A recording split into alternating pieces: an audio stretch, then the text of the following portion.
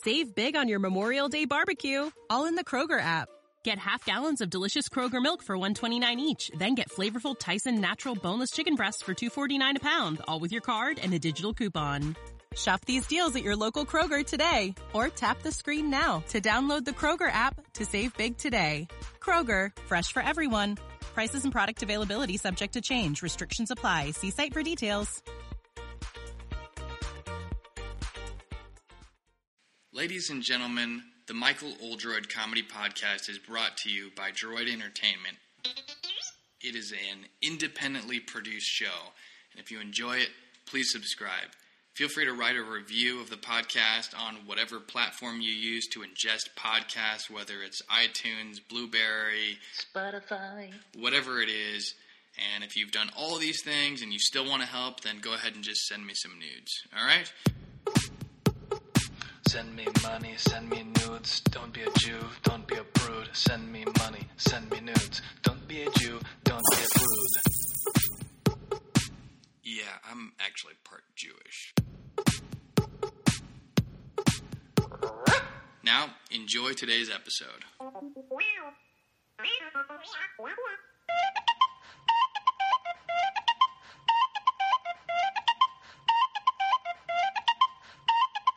As hilarious as that music may sound, it is not how I want to kick off my podcast.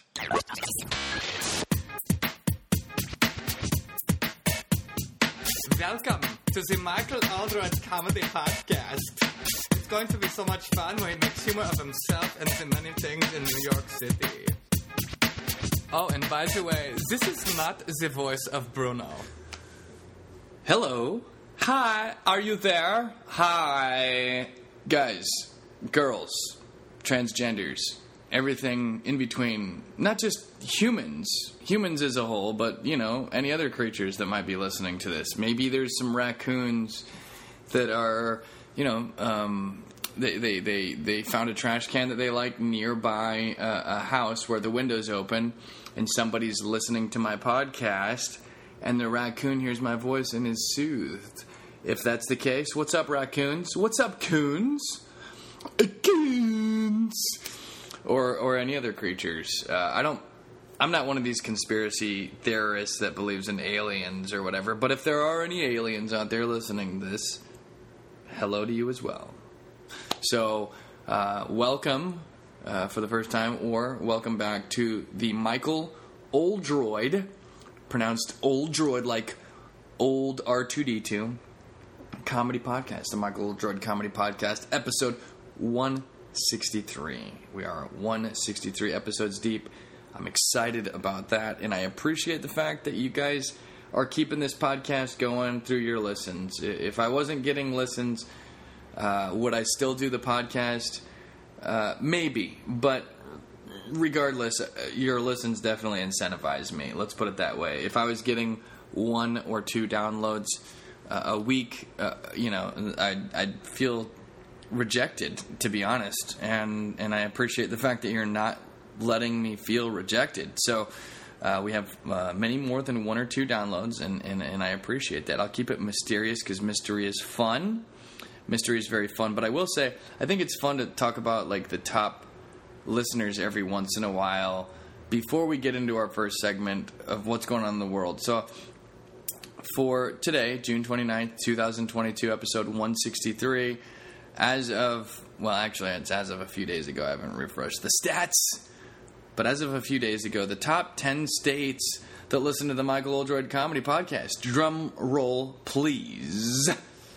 Hopefully I remember to go back and do a drum roll. Actually, I'm going to take note of that. Insert drum roll. And who knows if I actually will. Drum will. I wrote it down, you know, because I said, okay, go. All right. Top 10 states in the United States that listen to the Michael Oldroyd Comedy Podcast. I'll go backwards. I'll start at 10. Pennsylvania, ladies and gentlemen. The land of green trees. That's what Sylvania means, named after William Penn. One of the biggest cities in Pennsylvania is obviously Philadelphia. Philadelphia, as I call it. That's a very... Actually, I wouldn't even call it green. I would say Philadelphia is very blue, right? Very, very liberal. it's always been on the cutting edge of liberal. In fact, back during the pre-Civil War days, when the Underground Railroad existed, Philadelphia was on the cutting edge as one of the most slave-friendly states pre-Civil War. I think Harriet Tubman got connected with some people in Philadelphia, and the Underground Railroad started to take form when she naturally freed some slaves. And naturally, I don't know if it's the right word, she did it on her own, is what I'm trying to say by that. Out of her own accord, by God's grace. They called her Black Moses, and if I'm not mistaken, Philly and support in Philadelphia helped her and helped the Underground Railroad become even more. She was able to help more and more people over time, and they were able to do that. So Philly has been very progressive for a long time. They're super, super hardcore blue.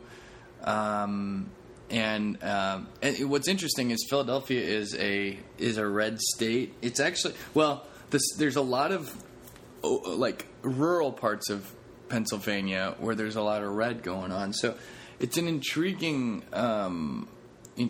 state as a whole, with the dichotomy of super blue in Philly and like pretty hardcore red in other parts. It's one of the swing states, if I'm not mistaken, and it was one of the states that helped determine this last election. Which we're going to talk about in what's going on in the world in a little bit, because of Roe versus Wade, which is the biggest thing going on in the world at the moment, or at least one of the biggest ones, definitely in the U.S. The next state number 9 that listens to the Michael Oldroyd Comedy Podcast, top 9, Texas. If you're a fan of Tex-Mex,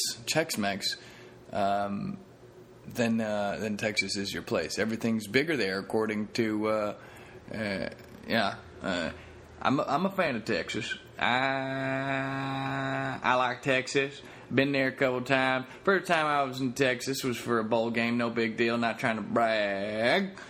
Down in El Paso, Texas, the Sun Bowl back in 2006. My first year as a Missouri Tiger. We went down and played in a really cool stadium where it was up in like it felt like a mountain, or at least like a rocky thing, and you could see parts of the mountain above the top of the stadium, which was intriguing because it was very rare, and they had a workout facility attached to the stadium. It was really cool. I guess like the weight room you can see into the stadium, which probably motivates some of the football players to work harder, I assume. I don't know, because I don't go to school there. I didn't go to school there. We could see the facility there from the field. That was when Rihanna was the halftime. We had never heard of Rihanna before at that time, so she was just kind of coming up, and she was the halftime show performance of the 2006 El Paso Cotton Bowl championship. I remember going out that week and trying to pick up some Hispanic ladies, because El Paso is very Hispanic. It's right there near the border. They had one rule: do not go down to Juarez. I believe that was the, if I remember correctly. You do not go down there because you might not come back. I think some of the guys went down there and saw some donkey fornicating. Now, I don't know. I heard about it, but I don't know if anyone actually went down. Either way, what I do know is I did go out with some of the guys and try to shoot my shot with some ladies, and got rejected in El Paso, Texas. And I remember thinking, they really treat the football players well, but it's bullshit that they don't provide ladies too. And as a young man, I thought that in my head. As an older man, I realized why they don't, because that would be pimping or some sort of prostitution, and I'm not a fan of that at all. So I do want to be very clear. It was just in my own child brain thinking, I want some girls, and I had no game at the time. It took me a little bit of time to find myself with the ladies. And in 2006, during the El Paso football season, Cotton Bowl or Sun Bowl, I was not seasoned. I was very green around the gills with the ladies. I had just gotten out of a relationship like 6 months before that. My first serious girlfriend, like a 2.5-year relationship, and I was horrible with the ladies. I didn't know how to seduce. I didn't know how to seduce my hand into jerking off. Actually, I did. I did know how to do that very well. Anyway, though, Texas. Next time I went to Texas was a year after that, and the Cotton Bowl Classic, if you will, when the Missouri Tigers, that season we were ranked number 1 in the nation for a week, and then we lost to Oklahoma in the Big 12 championship. Freaking Oklahoma. I was just down near Oklahoma and Arkansas. We played Arkansas in the Cotton Bowl. Everything's intertwined, which is really kind of cool, actually, and I'll talk about that later. But, the Cotton Bowl, I was starting to get better with the ladies at that time. Still didn't, I don't remember interacting with any women the week of the Cotton Bowl, and I remember the bowl game. The Cotton Bowl is a much bigger deal than the Sun Bowl. We lost the Sun Bowl. We won the Cotton Bowl. I have a bowl ring for both, which is ironic. I didn't think they'd give out bowl rings for the losses, but the difference is the bowl ring with the wins is champions on it. So the bowl ring that I have the most sentimentality, as Matthew McConaughey would say, Matthew McConaughey, in case you didn't get it, all right, is my Cotton Bowl ring, because I feel like I joined the team in August of 2006, and 4 months later is when we went to the Cotton Bowl. But I was there from January 1st all the way till January 1st of the next season in 2007, and then the Cotton Bowl was on January 1st of 2008. So the entire year I was with that team, and the season starts on January 1st, essentially, that year. So I was fully invested. I had the momentum. I was on the team, and I feel like I did my part in helping us become the best. I did what I could do, and I did my part. I exceeded the expectations for me in both from others and in myself, maybe, I don't know, in helping do my part for making Missouri football the best team that it's ever been and ever has been. I was talking to a friend. I'm really speaking freeform now, and I apologize. You guys probably want to hear what's going on in the world, or you don't, because you could just turn on the news. I was talking to my friend today, humble brag. So in both high school and college, I was a part of the greatest team in our school's history. I talked about this on stage the other day. I said, "Hey, I'm not saying Missouri was the best it's ever been because I was there and you've never heard of me, but I'm not saying it's not either. If you removed me from the equation like grenadine from a drink, would we have been as great? Only God knows, right? Was I the sacrificial lamb of the Missouri Tigers? Only God knows. That would be a pretty bold statement to make of me. I have my inner thoughts. And it's a team sport. And are there other people that you could have removed from the equation and we wouldn't have been good? I don't know. Ask God at some point. Pray. Or wait until you meet, Either way, that's my experience with Texas. I've been there for a few times since. Been down to Austin, but I've gone to maybe, how many times have I been in Texas now? Either flown through or stopped. At least a total of 5 to 7, I'd say, 5 to 7 times in Texas. So, holla at my Texas peeps. How you doing? I got a friend who lives in Houston. I know people in San Antonio. I just flew through San Antonio recently. Austin, I've got friends in Austin. I've got a good buddy in Dallas. I know some people in Dallas, Texas, which is where the Cotton Bowl was. Near Love Airport I like that. Love gas station and Love Airport is near Dallas. I think it's in Fort Worth, if I'm not mistaken. It's a good one. I think Dallas is further north, so it's not near the border. Hey, remember the Alamo, right? Remember the Alamo? What does that mean? Does anyone remember what the Alamo is? All right. Is that why they celebrate Cinco de Mayo? I'm not sure. Either way, Texas, Cowboys, Dallas. I met Troy Aikman down there in Dallas. I met him the week of the Cotton Bowl. All right. Let's talk more. Let's talk about number 8 real quick, and then we'll get what's going on in the world. And I think this is fun, right? This is something different that you guys can hear my connection with each of these states. A brief summary. It doesn't mean it's just what's off the top of my head. I didn't plan I didn't have a prepared speech for each of these states.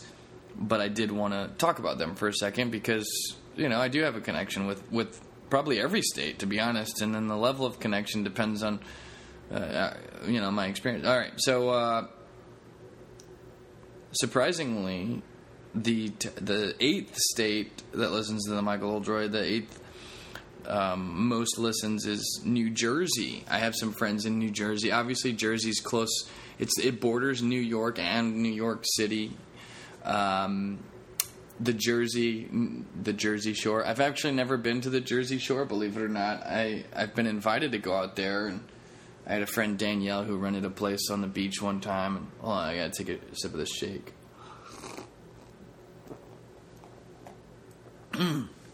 It's freaking delicious, man.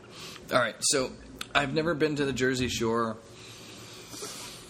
but I've been to Jersey a few times. Jersey's a lot cheaper than the city. I will say this, when you get off the train in Manhattan and you're in Jersey, you can feel it. You can feel it in the air. The people are just, more genuine. I'm not saying Manhattan, I'm not putting anyone down in New York, but I can immediately feel... It almost feels like there's more of a soul in New Jersey. Manhattan is so cutthroat and financially driven. It's like one of the financial capitals of the world, or was. That stuff's always changing. I don't know. New York really has suffered because of the pandemic. But at one point, it was definitely the mecca of, everything in the world. Either way, though, it's... It just feels like there's a lot of soul in Jersey. There's a lot of families in Jersey. A lot of people move out there to settle down after they've kind of either met a spouse in New York or whatever, because Jersey's a little cheaper and it's still close. You can commute in. A lot of people have to commute in to work in the city, or at least back. Things are changing now to where they have been changing for a while. The pandemic really forced a lot of remote work to be kind of more of a standard now. And through technology, we just don't need New York the way we used to. You used to have to basically either live in New York or commute into New York if you worked in finance, if you worked on Wall Street, if you worked, in a lot of these types of businesses. And I dare say it's even bled over into the comedy world. There's some comedians that are still living in the archaic ages, feeling like they have to do what's always been done, but I honestly think New York can hold you back in some ways as a comedian. If you think with your brain and not what you're supposed to be doing or what other people tell you, if you listen to your gut and your heart like I have, I think New York can be a blessing and a curse in some ways, and it can hold you back in some ways if you're, depending on your financial situation, if you're always, having to focus on how to pay rent rather than, being able to focus on your comedy and the creation aspect. There is something good about being in the mix or being near the connections and being able to make the connections. And there's a tiny amount of clout that matters that comes with being in New York. So that's why I like to take trips to New York whenever I can, but not have to, post up there like I did before, where I ended up feeling like I got stuck when there was a true humanitarian emergency, aka the pandemic. All right, so that's state number 8. State number 7 is Arizona, which is awesome. As you guys know, I've been doing more and more shows in Arizona. I've been taking more trips. I think in the last year, I've gotten to see my family in Arizona 4 times. My sister has a house there. She's actually living in LA at the moment. My brother's living in LA as well. But my sister's children all live in Arizona still. She has 4 kids. I have 3 nieces and a nephew. And my oldest niece, I was an uncle since I was 1, so I was being called Uncle Michael when I was 1 year old. And my niece, she's the one that has the 2 twins, the twin boys, my little twin boys, Echo and Arrow. Very cute fellas. I've gotten to see them already 3 times just since they were born in December. And that's been a true blessing for all of us. It warms my heart. It, reminds me that I'm not a father yet, and that that is something that I do want when the timing is right. Can't force a square peg into a round hole, am I right? But what I'm trying to say is, when I meet a girl with a square vagina, then I'll be able to have kids, because I have a square peg and I need to find a square hole to make babies with. You know what I'm saying? It's a metaphor for saying I need to have the right match, okay? Come on, ladies. I don't actually have a square penis. All right. What else? I'm not in a rush, though. You know, I got to hang out with a couple lovely ladies when I was in Arizona this last time, speaking of, you know, the lady life, and they were both wonderful. Is it too much to say they both had fake tits? I don't know what my deal is with fake tits, but I like them. It's not a requirement by any means, but and I don't just like fake tits. I mean, I've seen some that I didn't like. I've seen some fake tits that I didn't like before. So, you know, it's not a requirement by any means. And I've seen some wonderful breasts that I like. And guess what? Here's something interesting. For whatever reason, most of my girlfriends in the past, like serious girlfriends, have not had huge breasts or fake tits at the time. So I don't want any ladies to feel like I sound like a superficial douche, perhaps, but I guess what I'm trying to say is that I love all breasts. All breasts matter, and I also do love fake tits, and I love real ones. I think that you are what you are. Don't get them, ladies. Don't get them to feel like you need to measure up to some external thing. But if you want them because it really will make you happier, then then do it. I mean, whatever. You know what I mean? Like, don't do it because you don't feel good enough. Please don't ever, just do it because you want to. Everyone's different. I don't know. I feel pretty healthy about my man piece, but if I could press a button and make it bigger, I would, I have heard that if it were bigger, it wouldn't be fun anymore. That's also a douchey thing to say. All right, I should probably cut that. Let me just make a note to...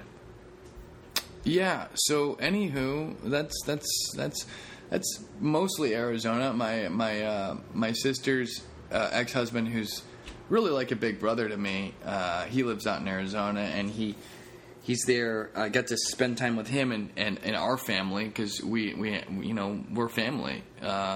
He calls me little bro, and he's like a big bro to me, and I appreciate him very much for everything that he's done for me and for us.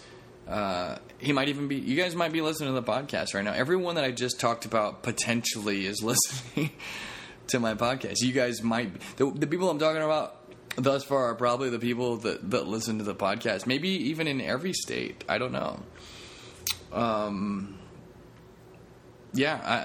Speaking of that, if I went back for 1 second and thought about like who probably listens to this podcast, I would say, what was the 10th state again? Remind me the 10th state. It was Pennsylvania. So yeah, my buddy Jimmy lives out in PA. He seems too busy. I can't imagine that he actually listens to my podcast.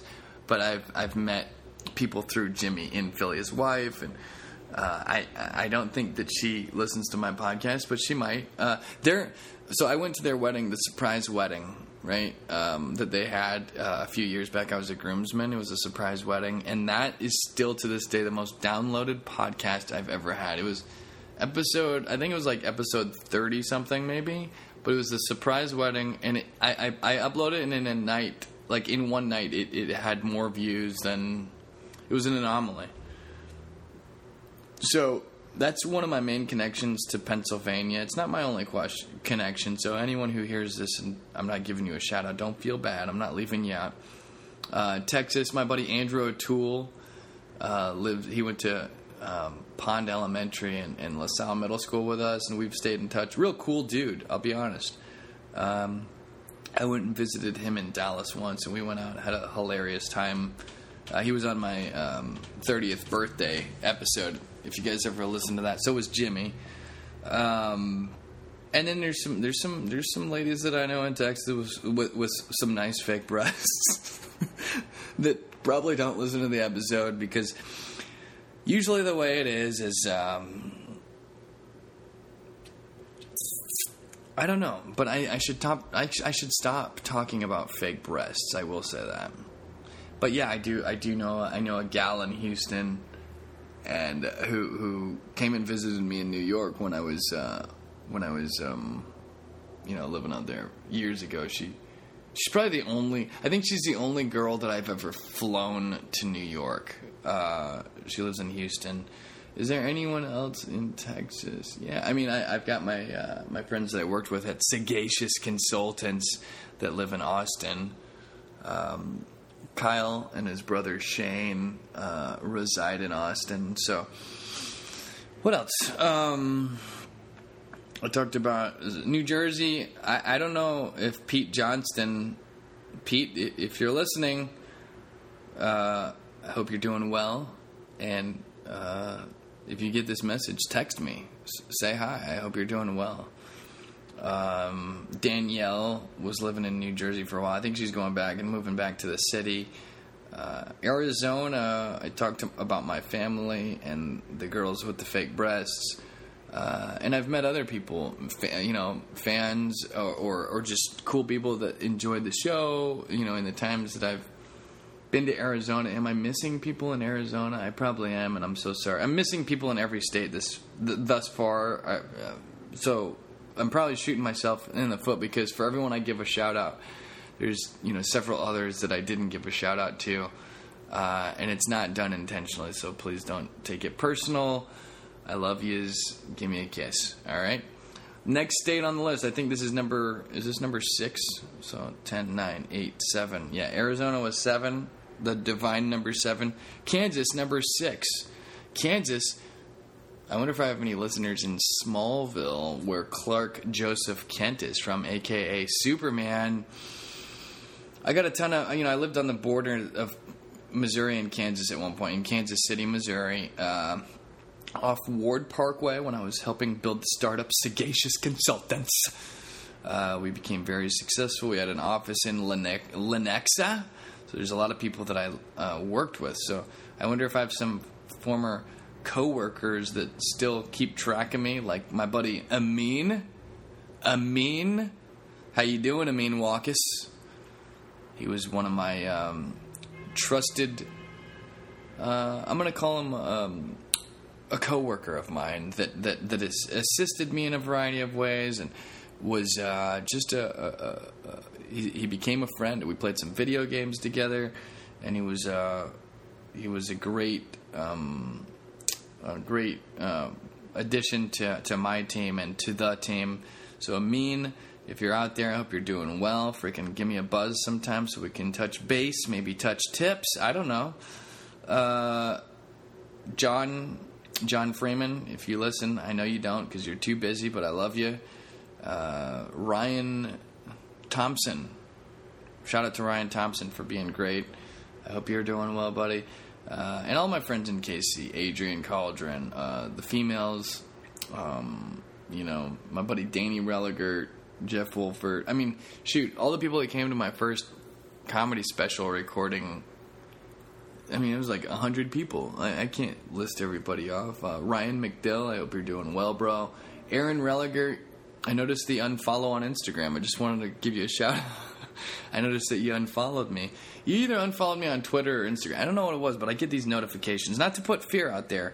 I'm not going to blast anyone. Aaron doesn't need praise. He's a great guy. He's a great dad. And he's like the only person... I asked my friends, hey, dog, you horny? Danny Religer and I joke with that because we had a teammate that used to say, hey, dog, you horny? So we kind of, adopted that phrase. And for some reason, Aaron's, one of my only friends that when I ask him if he's horny, he says no. And I feel rejected even though I'm not gay. It's weird. And I noticed that when he told me he's not horny, I felt rejected. And sure enough, I was right because he unfollowed me on Twitter a few years later. So, it's some of these instincts that you have are just sometimes they're right, So anyway, shout out to Kansas. I've been out to different parts of Kansas at different times. Obviously, KU is our big rival out there. I will say this, as big of a rival as KU was, it all goes back to the days of the 1800s, and Missouri was a slave state and Kansas was a free state, and if it ever came down, obviously that's not the case anymore, but I just want to say that I would have actually sided with Kansas. And I'm a Missouri Tiger through and through, but when it comes down to the true history of where it came from and things like that, I decided with Kansas. But I do believe in growth and learning from the past and making ourselves better. So rather than saying, rather than disowning, my school because of the fact that Missouri was once a slave state, what I have done is focused on overcoming any racial difficulties or barriers or racism that may exist, because it's all you can do now is focus on where we're going and make the world a better place. And I think that there's so many people at the University of Missouri that are not racist. And this is getting really deep really fast. And I just got myself in some deep water here, so I'm gonna just kind of get out of the water. Somebody throw me a life vest real quick. Okay, appreciate it. Just extracted me from that abyss. Thank you so much. Let's get back to the thing. So fifth on top 5, fifth state that listens is Florida. What's up, Florida? I'm here with you right now. We're one. So Florida, obviously, that's not too surprising that it's made the top 5.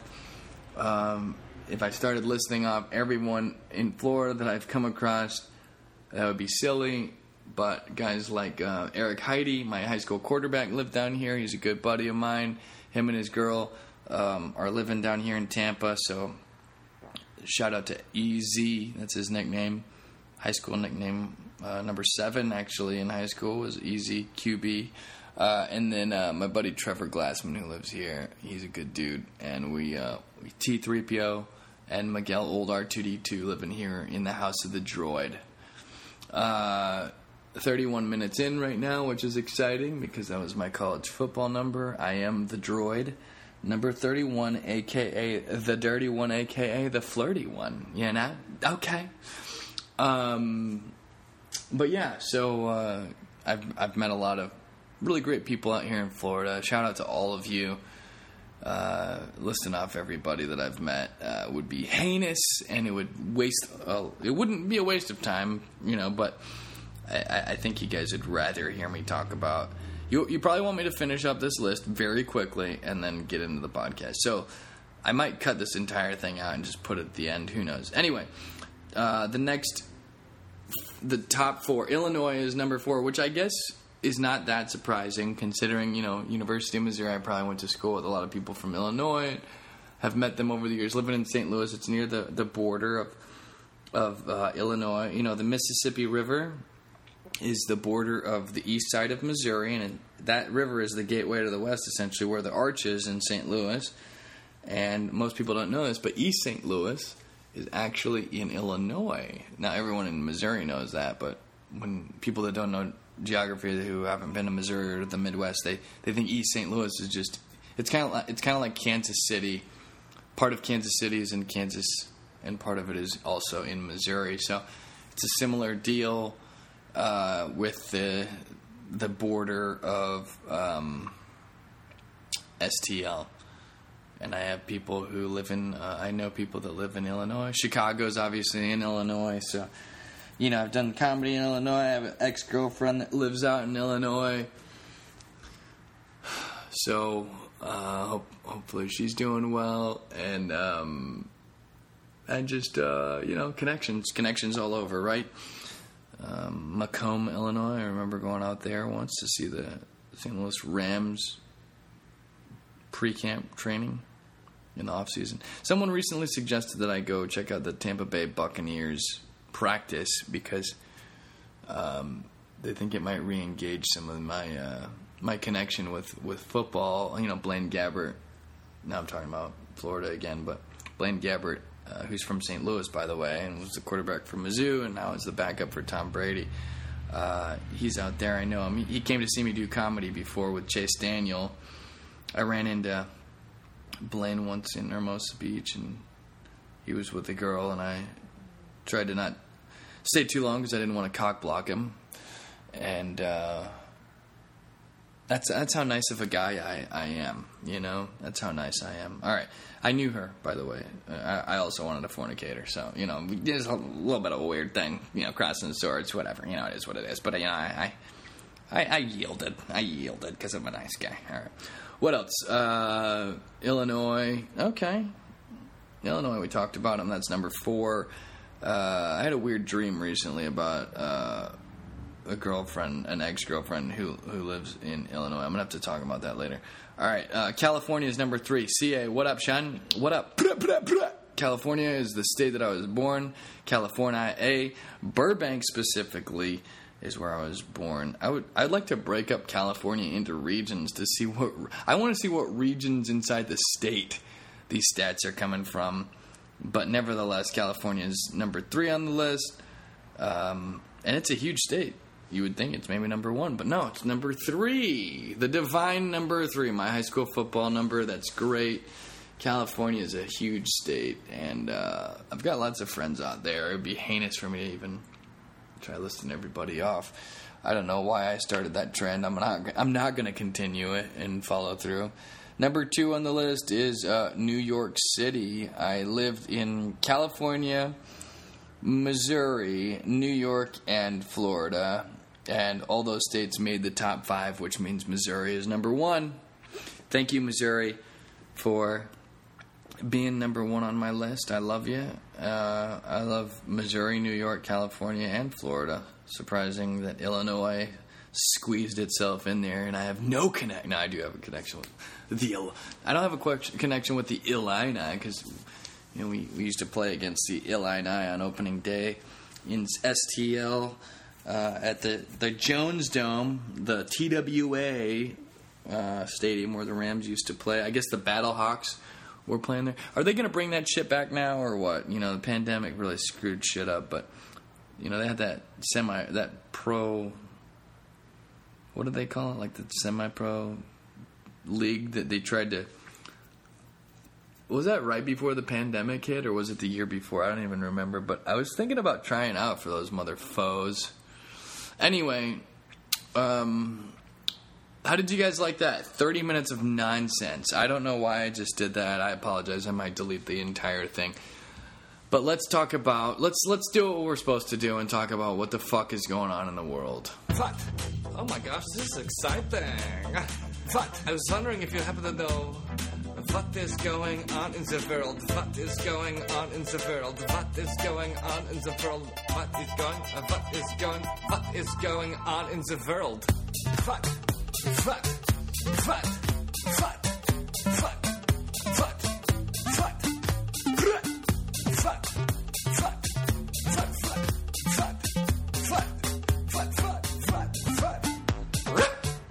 Alright, so Roe versus Wade was overturned. I believe, I don't know the intricacies. I heard that it's just like they're making it so that each state can decide which direction it's going to go. All I can say about it is you better strap it up before you smack it up now. If you ever didn't feel the incentive to wear condoms before, you might want to consider it now if you don't want to have a kid. Do you guys want to hear my view on it? Or no, strap it up before you smack it up. I want to invent a condom that just covers the tip of the penis and it just like right where the pee-pee comes out. Just cover that with like this like salve thing that causes it to like, it's like an adhesive temporarily until you put salve to remove it, and it just covers the pee hole. You know, that way the entire penis can be submerged in the vagina. And you can basically fornicate without any baby consequences. Now, the whole STD thing, that's on you, right? So you're exposed, but at least you don't have to worry about babies, and it feels good. You know what I mean? So, you know, at least it does something. I don't know. So I'd like to get that going if I could. You know, universe, if someone could invent that for me, since I'm too lazy and I really don't care about getting credit or the money. I just want to see it invented. I'll just put my ideas into the ether and let somebody else make it come true, because I'm such a, I'm sacrifice. It's all about self-sacrifice for the greater good. You know. Do you want to hear my opinion on it, or do you? I feel like everyone's got an opinion. You know what all the opinions are. Why the fuck do you care to hear mine? All I know is, I'll say this.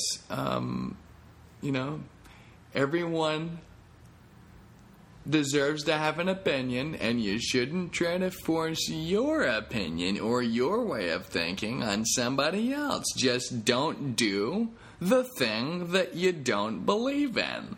Is that mysterious or clear enough? Yeah, if you don't believe in abortions, then don't get one. But don't tell someone else what to do, huh? It reminds me of the show. I'm watching this TV show called The Boys right now because my sister's baby dad, his name's Rahel. I'm just going to call him by name. Rahel likes that show, and my friend Patrick Garrity told me I should check it out. So I've been watching it a little bit, and I'm enjoying it. And there's only a couple good superheroes in that show that are truly good to the core. Starlight is the girl who's from the Midwest. She's wholesome. And she talked about religion in a way that I really liked. She said, she felt like she had to keep up this act to please others, to please her mom, but it wasn't true for her. And sometimes the truth is the thing that we all need. And I can tell you, I know that Starlight would not agree with telling other people you can't have, what you have to do with your body, right? I don't think that she would approve of herself getting an abortion, but, I also don't think that she would say that it's fair or right to impose your belief system on others. I thought it was a really cool speech that she just gave in episode 4 or 5, to the Christian camp, actually. Ironically, this does tie in. She went back to this church camp thing, this Jesus camp thing. It was very important to her growing up, but she could tell that there was a lot of hypocrisy within it, and she didn't want to lie to these kids that look up to these people. She wanted to keep it real. They asked her, have you ever had sex before marriage? Did you have sex with your boyfriend before marriage? And she lied, and she said no. But she felt bad about lying to them because she didn't feel like she was being, one, honest, and two, lying can really have negative consequences. And if you're portraying yourself to be one way that's almost impossible, or whatever you want to call it, there can be some bad stuff. So I really liked her message because I actually happen to agree with her view. Starlight.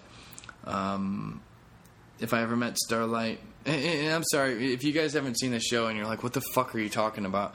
Just know that she keeps it real and she's not into lying. It doesn't mean that she doesn't agree with everything that's said about Jesus, but it does mean that she can think for herself and she doesn't want to just promote blind faith and blind lies to other people. So that's kind of my stance. I think for myself, and I don't believe in. I think that abortion is it shouldn't be used as a form of birth control out of laziness. And it definitely shouldn't be like, you shouldn't wait like 48 weeks and then go, oh, you know what? Never mind. I don't think 48. I guess, how many weeks are you even able to be pregnant? 4 months is 16 weeks. Yeah, 48 weeks is like 2-year pregnancy. Okay. But you know what I'm saying? Like, you shouldn't wait until beyond the first trimester. I'd say even the first 4 weeks, really. I think it should. The times where I think it should be. First of all, I don't believe in telling other people what they can or can't do. However, if a woman goes in and gets an abortion, right before she has the kid, that's disgusting. That's really fucked up, right? That is fucked up in my opinion. What else is fucked up is a woman who's been raped or,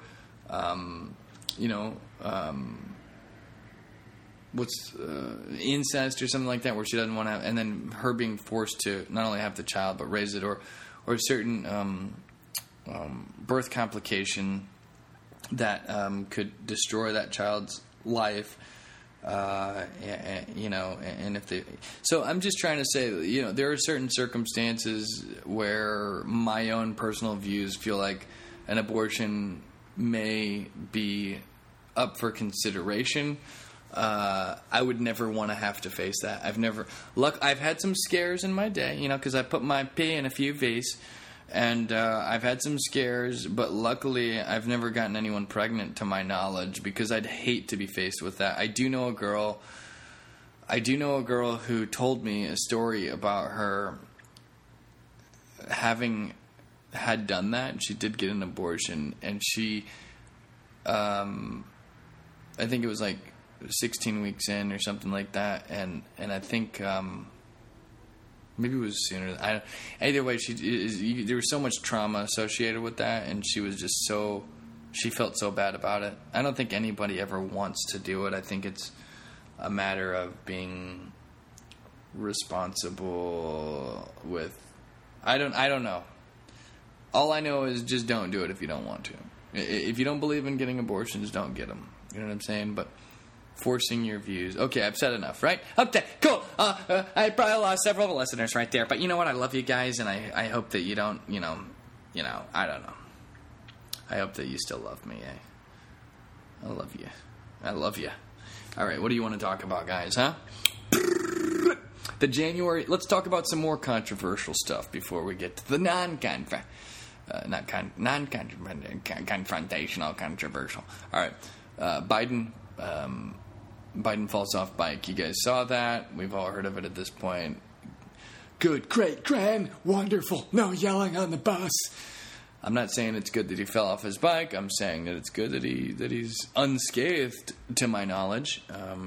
It's sad. A lot of people are concerned that Biden has, no capacity, that he's senile, and now, basically.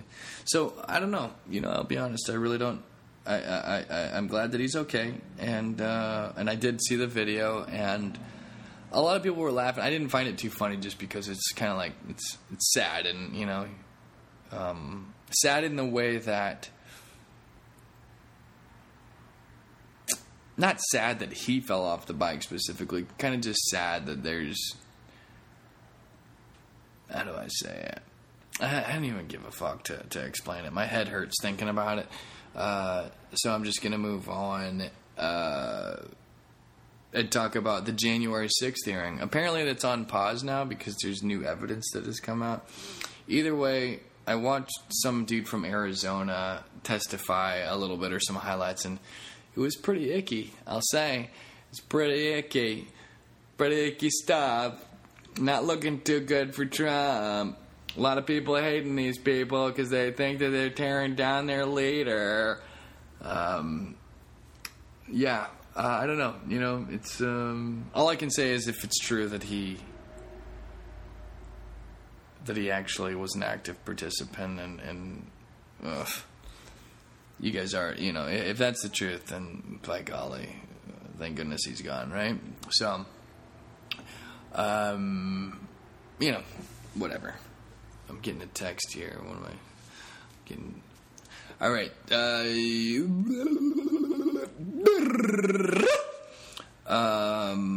We'll talk about. I saw one headline that there's a Nazi, the oldest Nazi in the world, has recently been put on trial at age 102 for war crimes from World War II.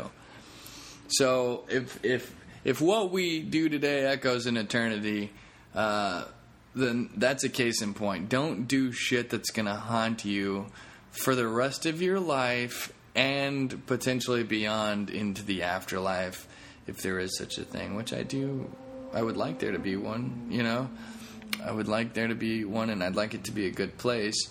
And I think that if you're a Nazi and there's an afterlife, I'm not sure it's going to be a very good, pleasant place, So, don't do that is kind of what I'm getting at here. Don't do evil shit, That said, did you hear about the 46 people found in the truck in San Antonio, Texas. I think that they were crossing the border. I'm so tempted to say that they were coming from El Paso or Juarez, but that's not funny. It's fucking sad. I will say that sucks. They died of heat exhaustion. There was a lot of... It's just... I don't know. You know, it's... There's shit going on in the world, and it's just not... You know... It's... I don't know. You know, it's just effed up. You know?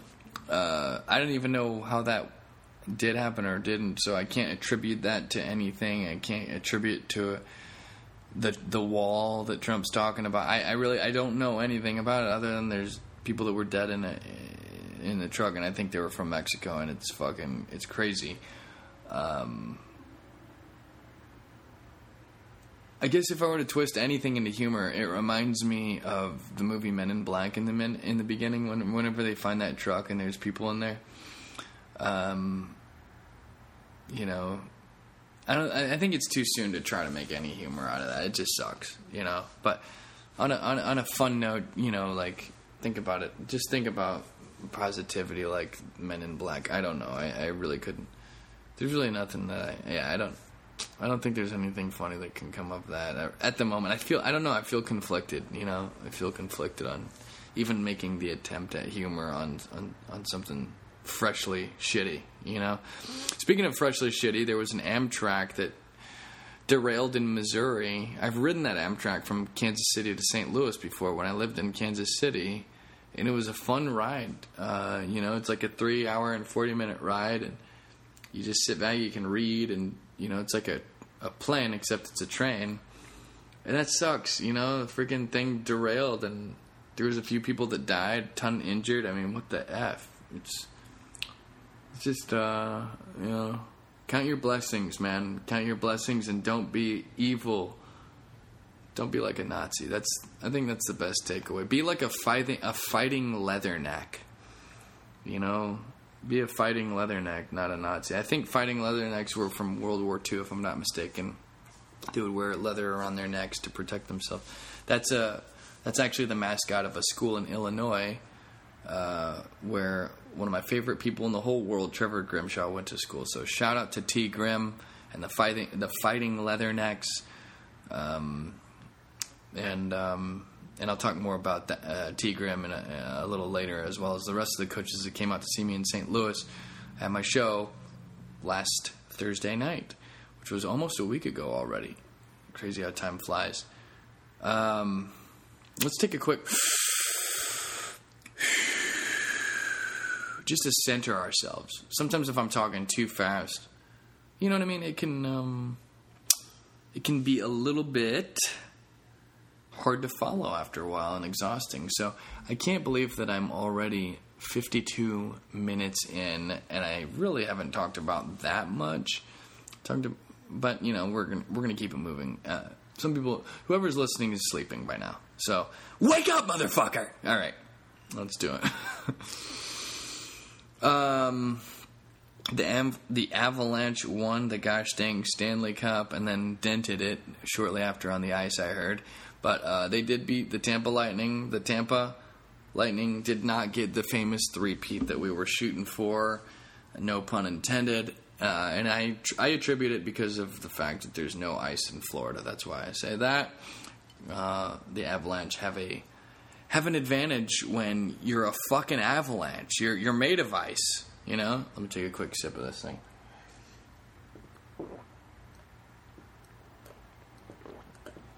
Oh, by golly, that's so delish.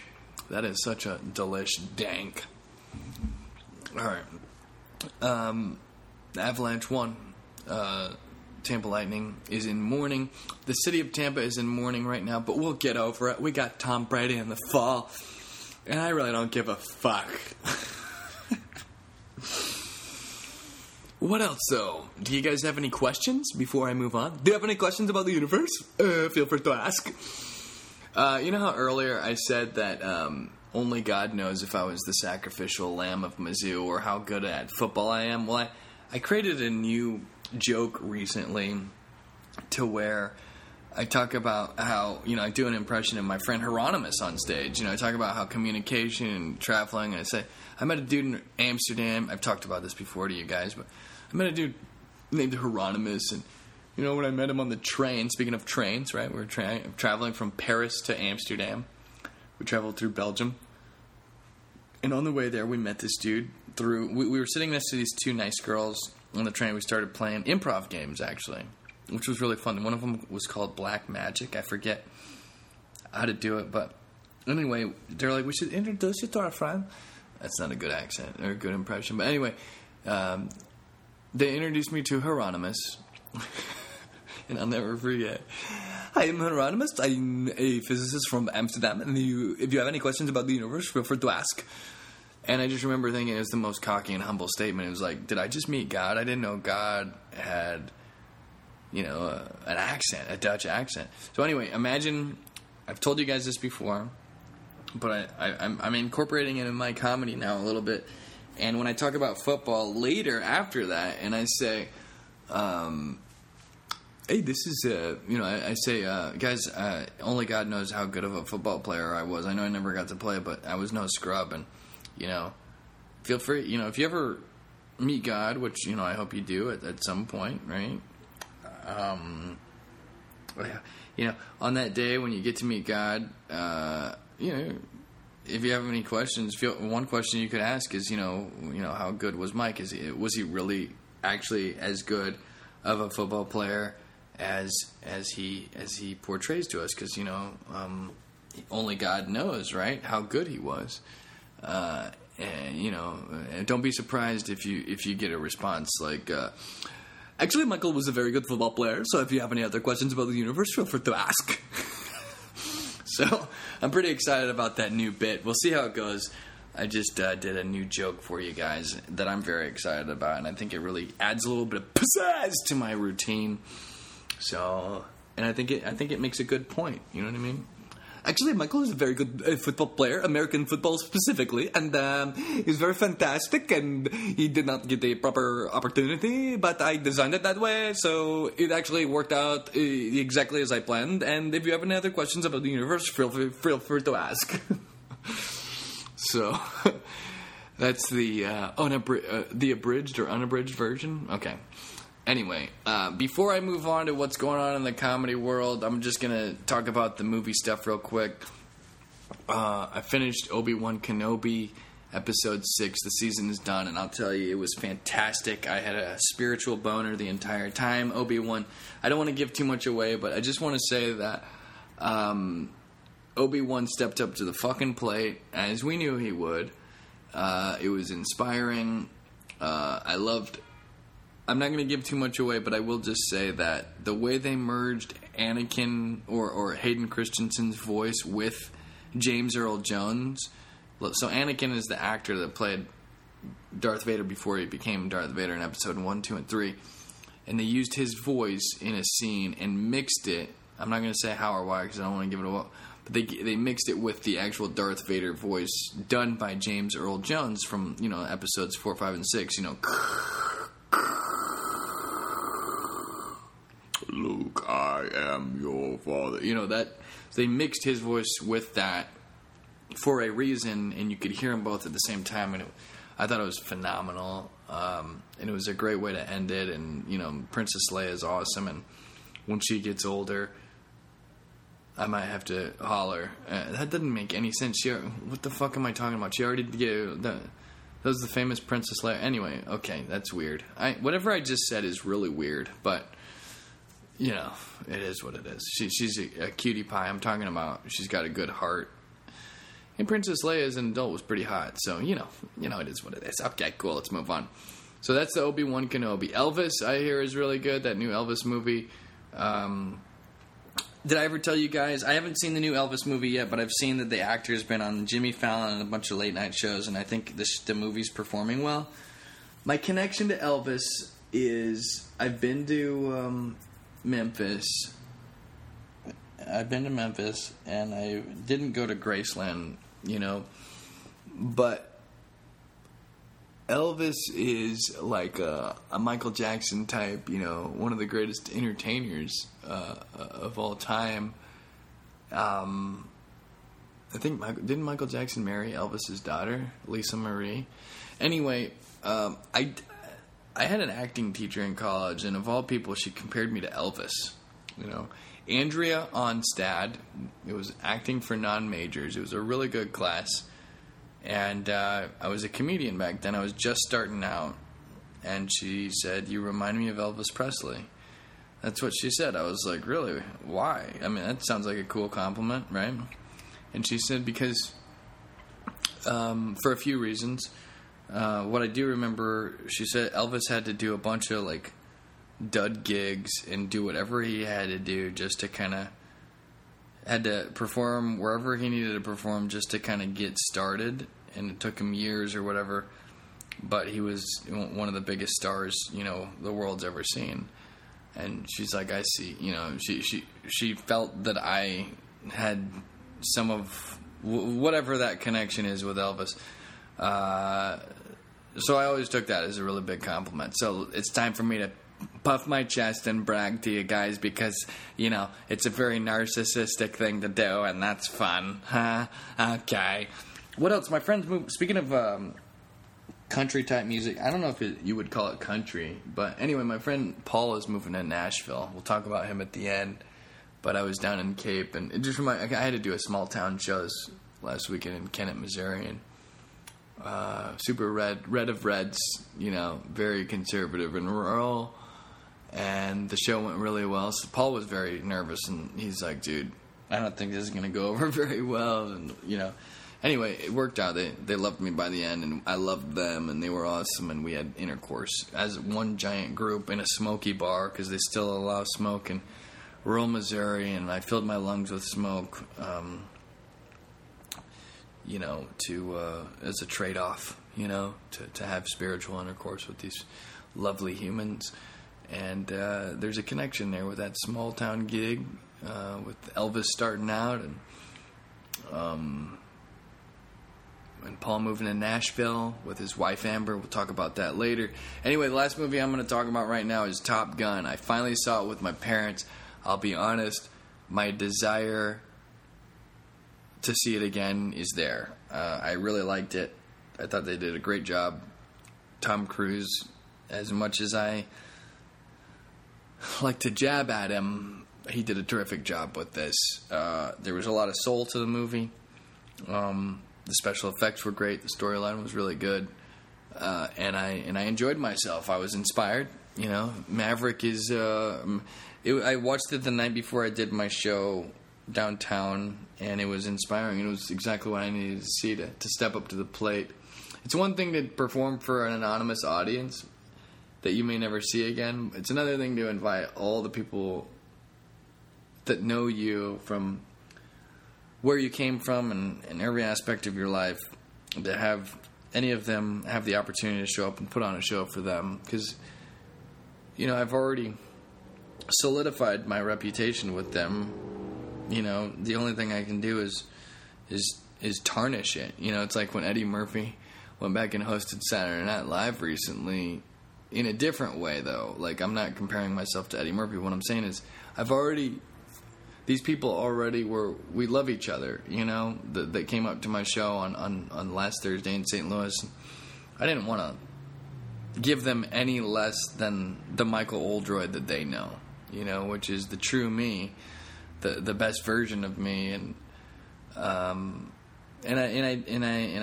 don't feel that I let them down. I let it rip. I did my thing. Hopefully they enjoyed it. It seemed like they did. Was it their cup of tea? I hope. Everyone's different. We'll see. Either way, I feel good about it, and I'm thankful for their support. I love them to death, and we'll talk a little bit more at the end. So, but I make the comparison to Maverick.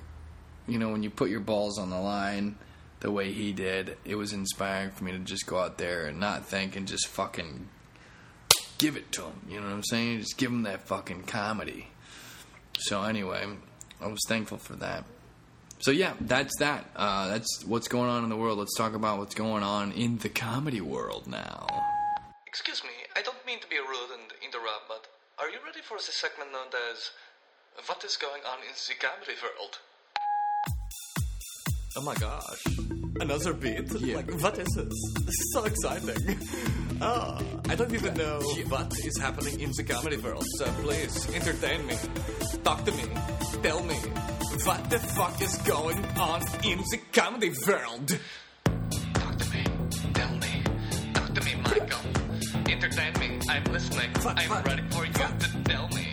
I want to learn. I want to know. I want to know now. Tell me, Michael. Tell me. Talk dirty to me. Okay, so, what's going on in the comedy world? Well, I only have one bullet point this week, which should flatter you guys or make you excited because this episode is already long enough. What's going on in the comedy world? My friend Chris James is on America's Got Talent right now, so check him out. Look for him. He's the British comedian, African-American. I heard he made it through the first round last week. I haven't had a chance to sit down and watch it yet, but wanted to give him a shout-out. He's a good dude. He might have helped me more than any comedian that I met the entire time that I was in New York City. Chris James, I appreciate he saw me perform one night in New York, and then he saw these girls come up to me after the show, and he said to me, first of all, tremendous show. Secondly, every comedian is going to hate you because you're good. Yeah, he said you're good looking, and like it's not gonna, like the thing with the girls coming up to me and stuff. He's like, other comedians are not gonna like you, So we started talking. We became friends, and he actually helped me. Chris James is the one, I can say this. He gave me. I can finally say this, I feel like, because he's made it and there's no consequences for him, and the world can see him for what he did. On a positive note for me, he gave me a room to work on and grow. He gave me this hostel that he allowed me to start hosting, doing spots and closing shows at this hostel in Brooklyn, off the J train. I forget what part is it. What part of Brooklyn was it? I forget the name. Anyway, he gave me this room, and my growth started to exponentially increase, and it allowed me to start getting to the point where I felt like I was comfortable to take a stab at headlining other real venues and stuff. I mean, this was a real venue, but it was a hostel. It was a weekly hostel show. International Travelers. It helped me do two things. It helped me grow my material, and it helped me become more comfortable, and it helped me host. It helped me be able to connect with audiences and form a connection, and it helped me make stuff more worldly for basically anyone in the world. If they spoke English and understood me, they'd be able to appreciate and enjoy the show. So, Chris James, I've always liked you. You've always been a warm spirit, and you've been kind of critical, but critical for the better. Critical to get me thinking, critical to push me to grow, and in many ways just what I needed from a friend / mentor in some ways. And I thank you for your time and your energy, Chris, and I wish you success. I hope that you go really far in the show, and I'll be paying attention. And much love, bro. So, shout out to Chris James. Check him out on America's Got Talent. He is very funny. He's a black dude with a British accent, and it's funny, and he does tremendous impressions. His impression of Barack Obama is out of this world. So, look him up. You could probably find him if you go to my mutual followers or followees, Instagram, TikTok, whatever. So, look up Chris James. That's what's going on in the comedy world from my perspective right now, and that's all that I have to say about that for now. Sound good? Capiche? Hello? Are we doing this again? I thought you just talked about what's going on in the comedy world. My comedy world. Sorry, I didn't know that what's going on in your comedy world is, more important. It's not. Oh, it's not? Oh, that's why you put it third? Okay, I apologize. Bukkake? Well, let's listen. Let's listen to what's going on in Michael's comedy world, you freaking narcissist. Okay. What is going on in Michael's Comedy World? Michael's Comedy World. Michael's Comedy World. All right, so what's going on in my comedy world? Well, the Avalanche won. No, that's already just kidding. What's going on in my comedy world? Well, this kind of has to do with what's going on in the overall comedy world. The bigger name I get, the more I'm just going to combine what's going on in the comedy world versus what's going on in my comedy world, right? Because the Michael Oldroyd circle grows in theory and hopefully, right, to the point where it just becomes one with what's going on in the comedy world as a whole. I mean, technically it already is part of what's going on in the comedy world. It's just, it'll grow so much in theory and in hope, I say that humbly, that that is just one topic, and then there will be 3 segments to the podcast. But anyway, what's going on in my comedy world? Well, right up top, I nutted up and I sent Lorne Michaels a direct email, and it didn't bounce back as undeliverable. So it went through. Hopefully it's an email address that he checks and that it's right. This is the 3rd time I've reached out to Saturday Night Live and shot my best shot at that time, in that moment, all things considered, and put it out there, right? I heard back from them the 2nd time. It was during an open submission period, and they said, "Thank you for your submission!" ! And that was it, right? So I don't know if any of my sketches that I submitted, that was last year. The 2nd time that I submitted was a year ago, last summer. And I don't know if any of those sketches made it in any way onto, because I didn't see every single sketch from this last season, 47. 47, shout out to my man Cedric Owens. But as we approach season 48, I at least nutted up and tried. And, I swung for the fences. I stepped up to the plate. I'm proud of myself for that, and I actually smoked a cigar afterwards. I said a prayer with my mom, held her hand as I hit submit, and my prayer, I can genuinely share that it wasn't that I get on Saturday Night Live. It was that if this is a door that I am to walk through, that it's done for good intention and for the right reasons. So basically it was the exact opposite of, when one sells their soul to the devil, it was the exact opposite of that. It was with the permission of God, if it is God's will, then I ask that it be done with good intention and for good reason. That it's a path that I'm given the strength to walk, and that that it does good for the world, and that it does good for me too. That it brings light and joy. Because that would be the reason that I would want to be on there, right? So. I feel pretty good. You know what I mean? I feel good that I flexed with God on it. You know what I'm saying? So if it's God's will, then it'll happen. We'll see if good old Lauren Miguels gets back to me, and I feel good about it. I smoked a cigar afterwards. I felt good about it. My mom cried, and in a good way, and it's done. So 3rd time is hopefully a charm. We'll see, but you can high five me for actually doing it and trying. And if you don't see me on season 48, then I guess that means that he either didn't reply or I didn't like the deal that was offered. So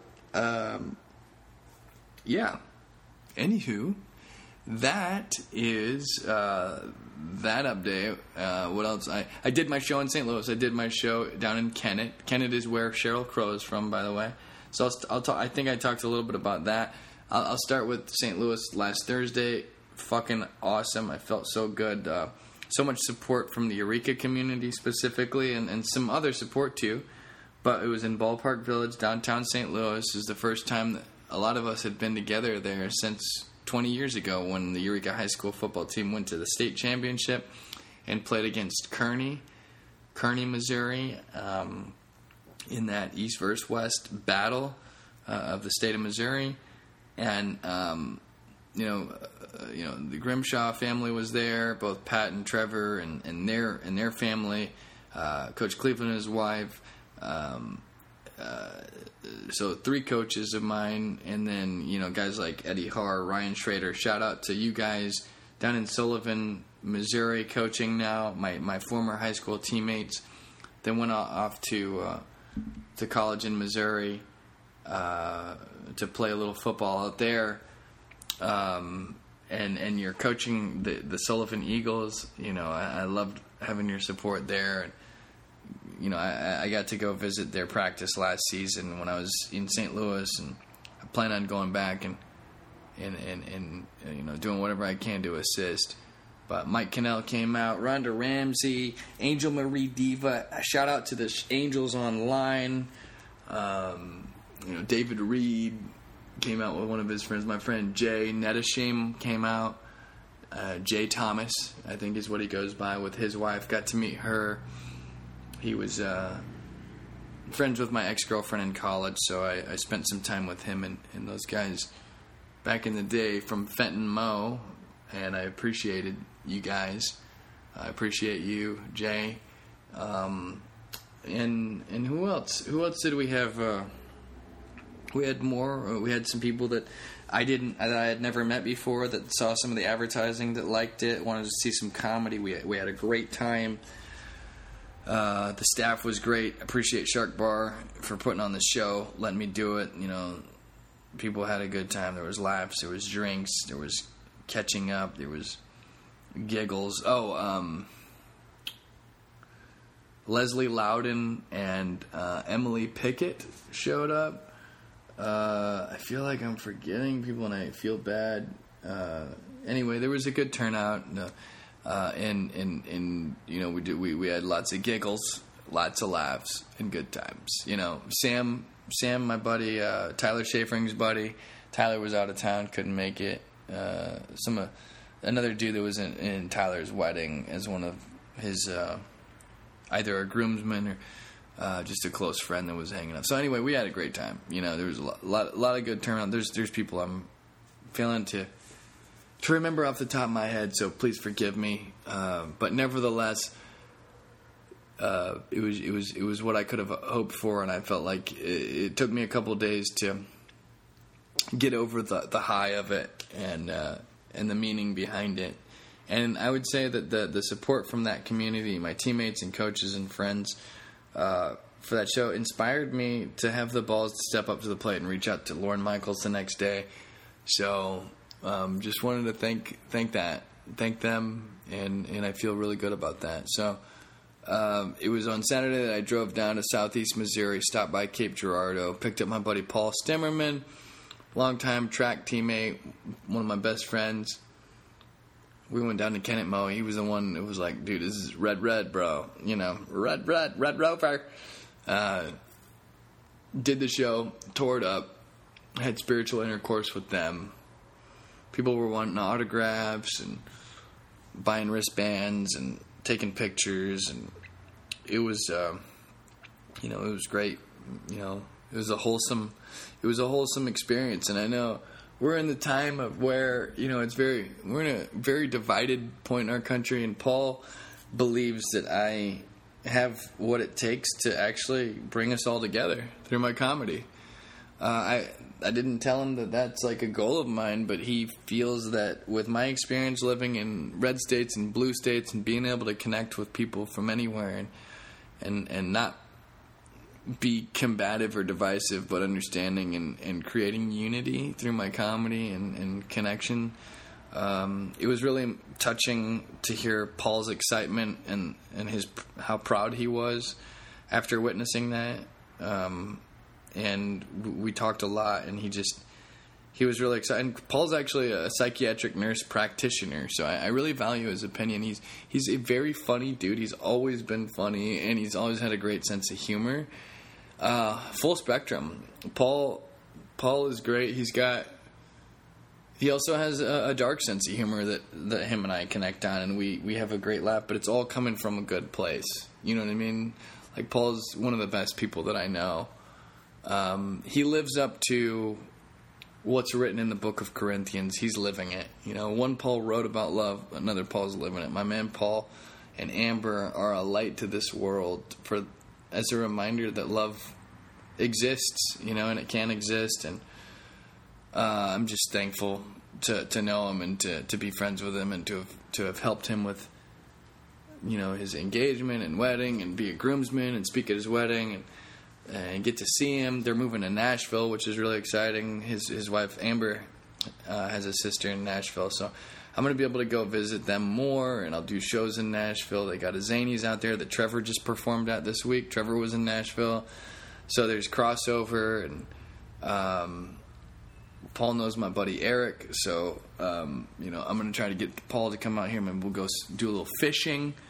There's a lot of intertwining in worlds that are overlapped and connected here. The Eureka community, baby. I love you so much, and I'm so thankful to have been a part of it and be able to make my mark on it. And you know, just the coaches that came out. Trevor Grimshaw, one of my favorite people in the world. I know Coach Lamison wanted to be there. His daughter had a big recital in Florida here in Panama City, so that's exciting.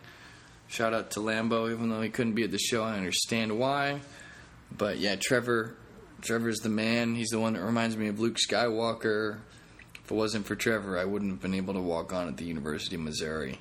It was him who helped open the door with Coach Odom at the time, and I just I'm forever grateful toward him and his support. You know, these types of things are the things that put wind under my wings, you know, and you know, the people that are rooting for me, I'm trying to be the best I can be for them too. You know, I'm doing it for me and I'm doing it for them, aka you.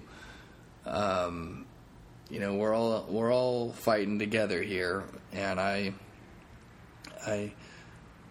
will feel bad if I ever let some of these people down, which is one of the reasons that I continue to, you know, to be in the path of the light in so many good ways. You know, when you have love around you, it's so powerful that it forces you, it checkmates you into being the best that you can be. That's why love is so important.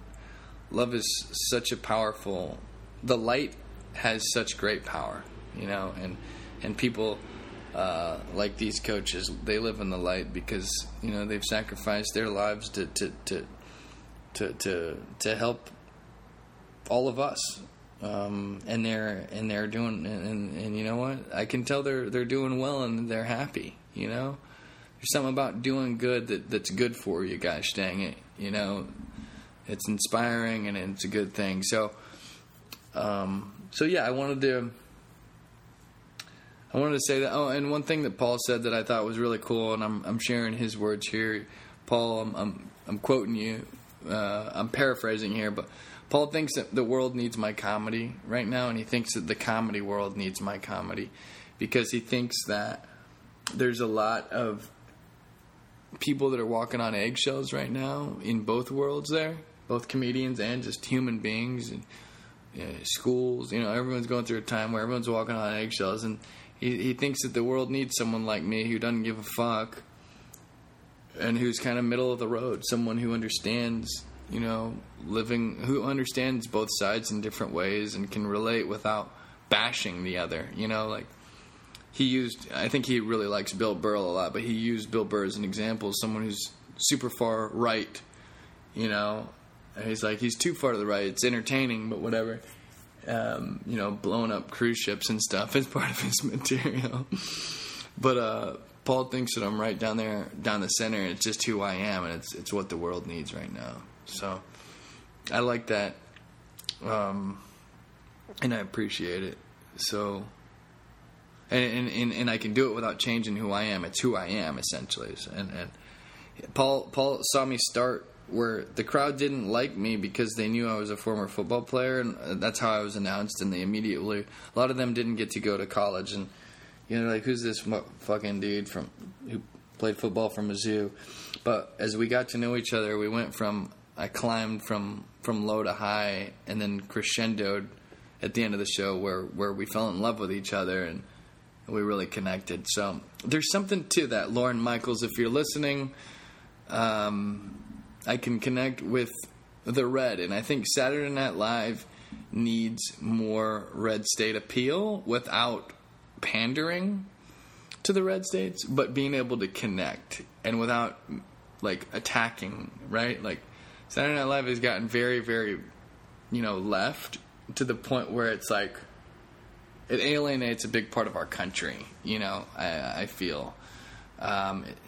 So I think that's one of the things that I can offer SNL is to kind of even out the playing fields and just be funny right down the middle, So yeah, that's what's going on in my world. That's what's going on in the comedy world, my comedy world. And the last section is specifically, I guess, what's just going on in my world. It all bleeds together, really. But anyway, if you want to listen, I'll be wrapping it up with this last section, and we'll call it an episode. So, what's going on in my world? Your world? Oh, what are you talking about? That's like so weird, and I don't know why my accent is changing over time. Who am I?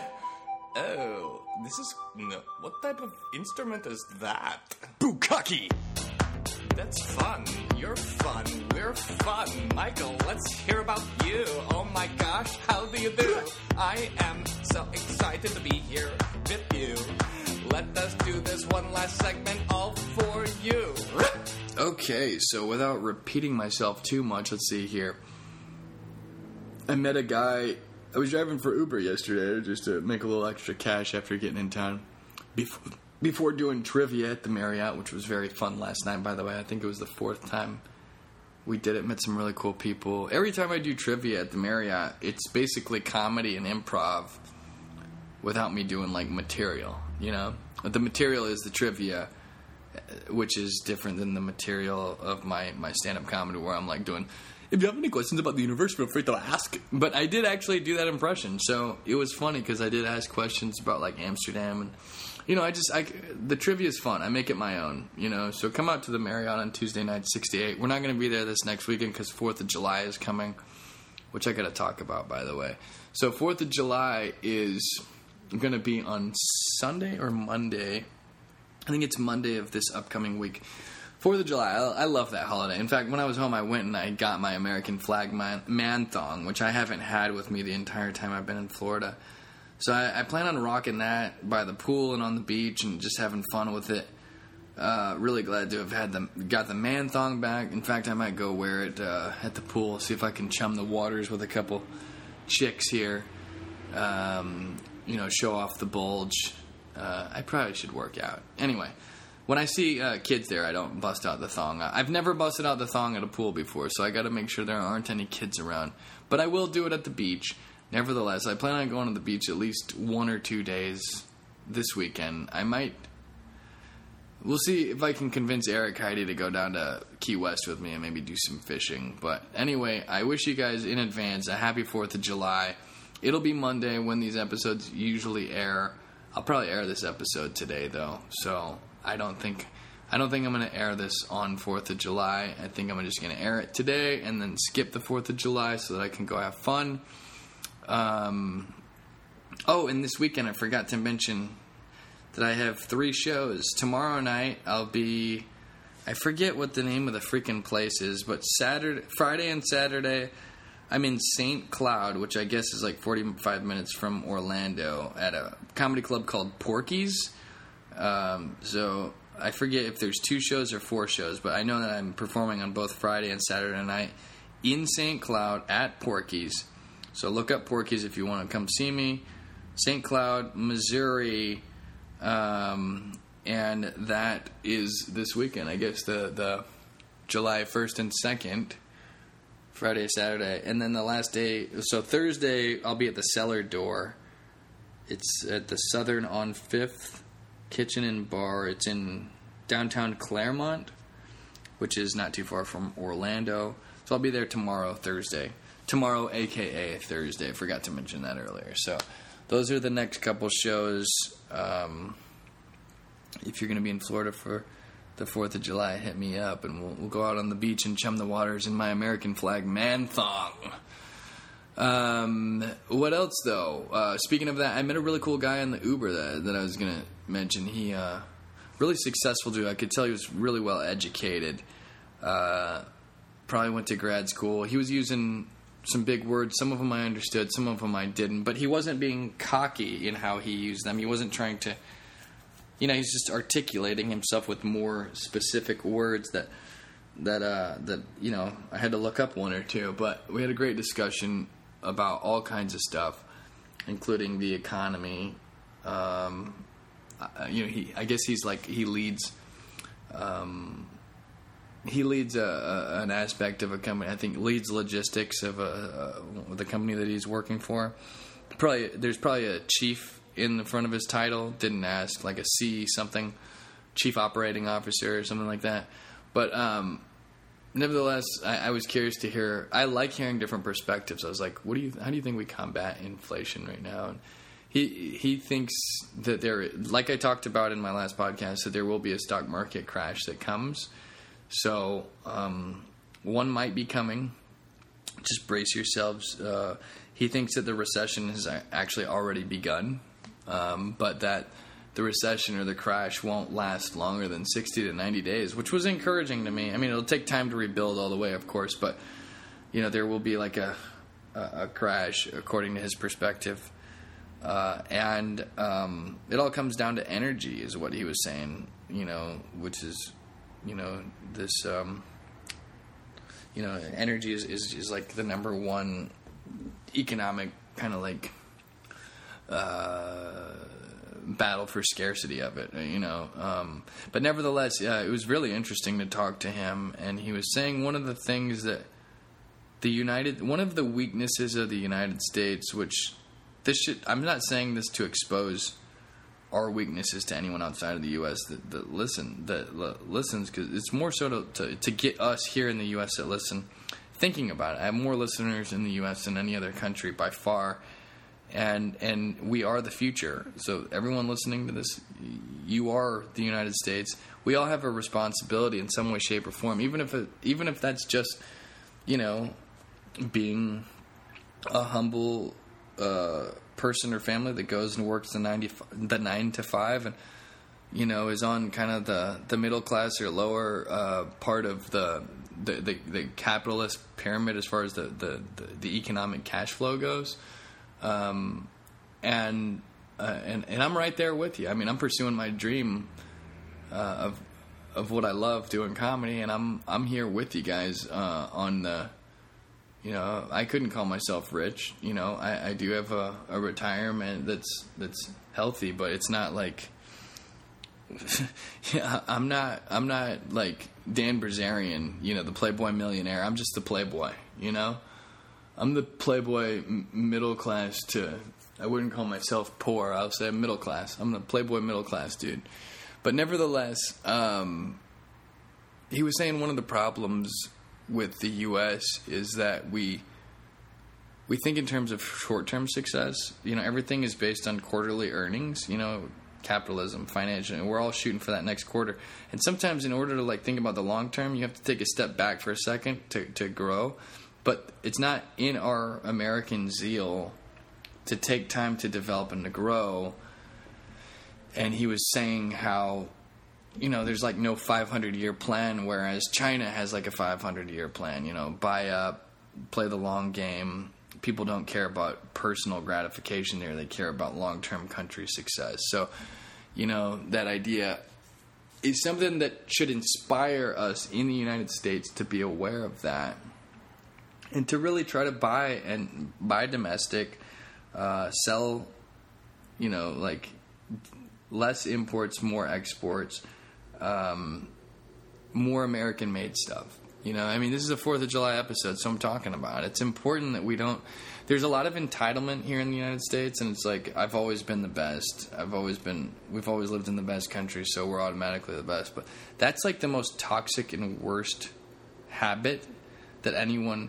have you ever met a rich family where the kids are so spoiled that they do nothing and they never accomplish anything? I'm not saying that if you're rich, your kids are automatically spoiled and won't accomplish anything, but it happens a lot, and we've all seen it. We don't want to be those kids. as America. We don't want to be those rich, spoiled kids that take things for granted, expect to be weighted hand and foot, while the kids that didn't have much are grinding in the background and flying past those rich, spoiled kids because they've had to work for shit. So this is kind of a wake-up call, right? As a 4th of July episode, that we need to wake the fuck up, and everyone in the United States, not just so we give it up for the troops all the time while they're battling, right, to protect our borders and to keep us safe and to keep a stronghold. There's an internal battle going on here in the U.S. where we need to wake the fuck up, get back to work, and take some ownership in our country, right? And have some American pride. And if it's not the country that you're proud of or that you want to see, then make it that way. Make it a better country. I think that there was a girl that did a poem when Biden got elected. If you're brave enough to see the light, if you're brave enough to be it, right? Be the fucking change that you want to see. I'm doing it. My mission statement is to bring infinite love and laughter to the world, and I'm doing it. I'm doing everything I can to make that happen. So everybody,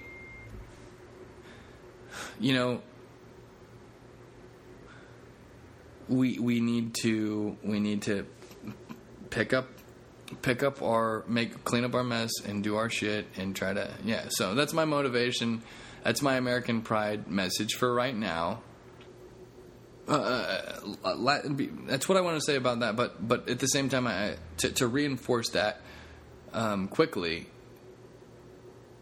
we're like the Super Bowl. You know how like every year there's if a pro football team doesn't win a championship, they'll like fire their head coach because they want to win a Super Bowl now, but they don't realize these people who are putting people on the chopping block oftentimes don't know how the fuck to do it themselves. And they don't realize that sometimes it takes time to grow and develop. And if you say Super Bowl next year, you're gone, versus, hey, let's build the best fucking team that we possibly can and an empire and a dynasty like the Patriots had over the last 20 years.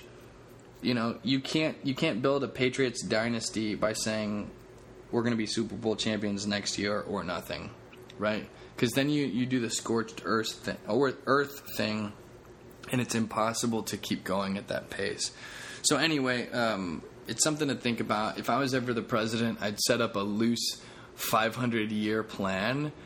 I know that there's going to be presidents that try to deviate from that and things like that, but it's an idea or at least a roadmap, because I don't know if one exists. I mean, there's supposedly a book where each president can add to it and read whenever you're elected president.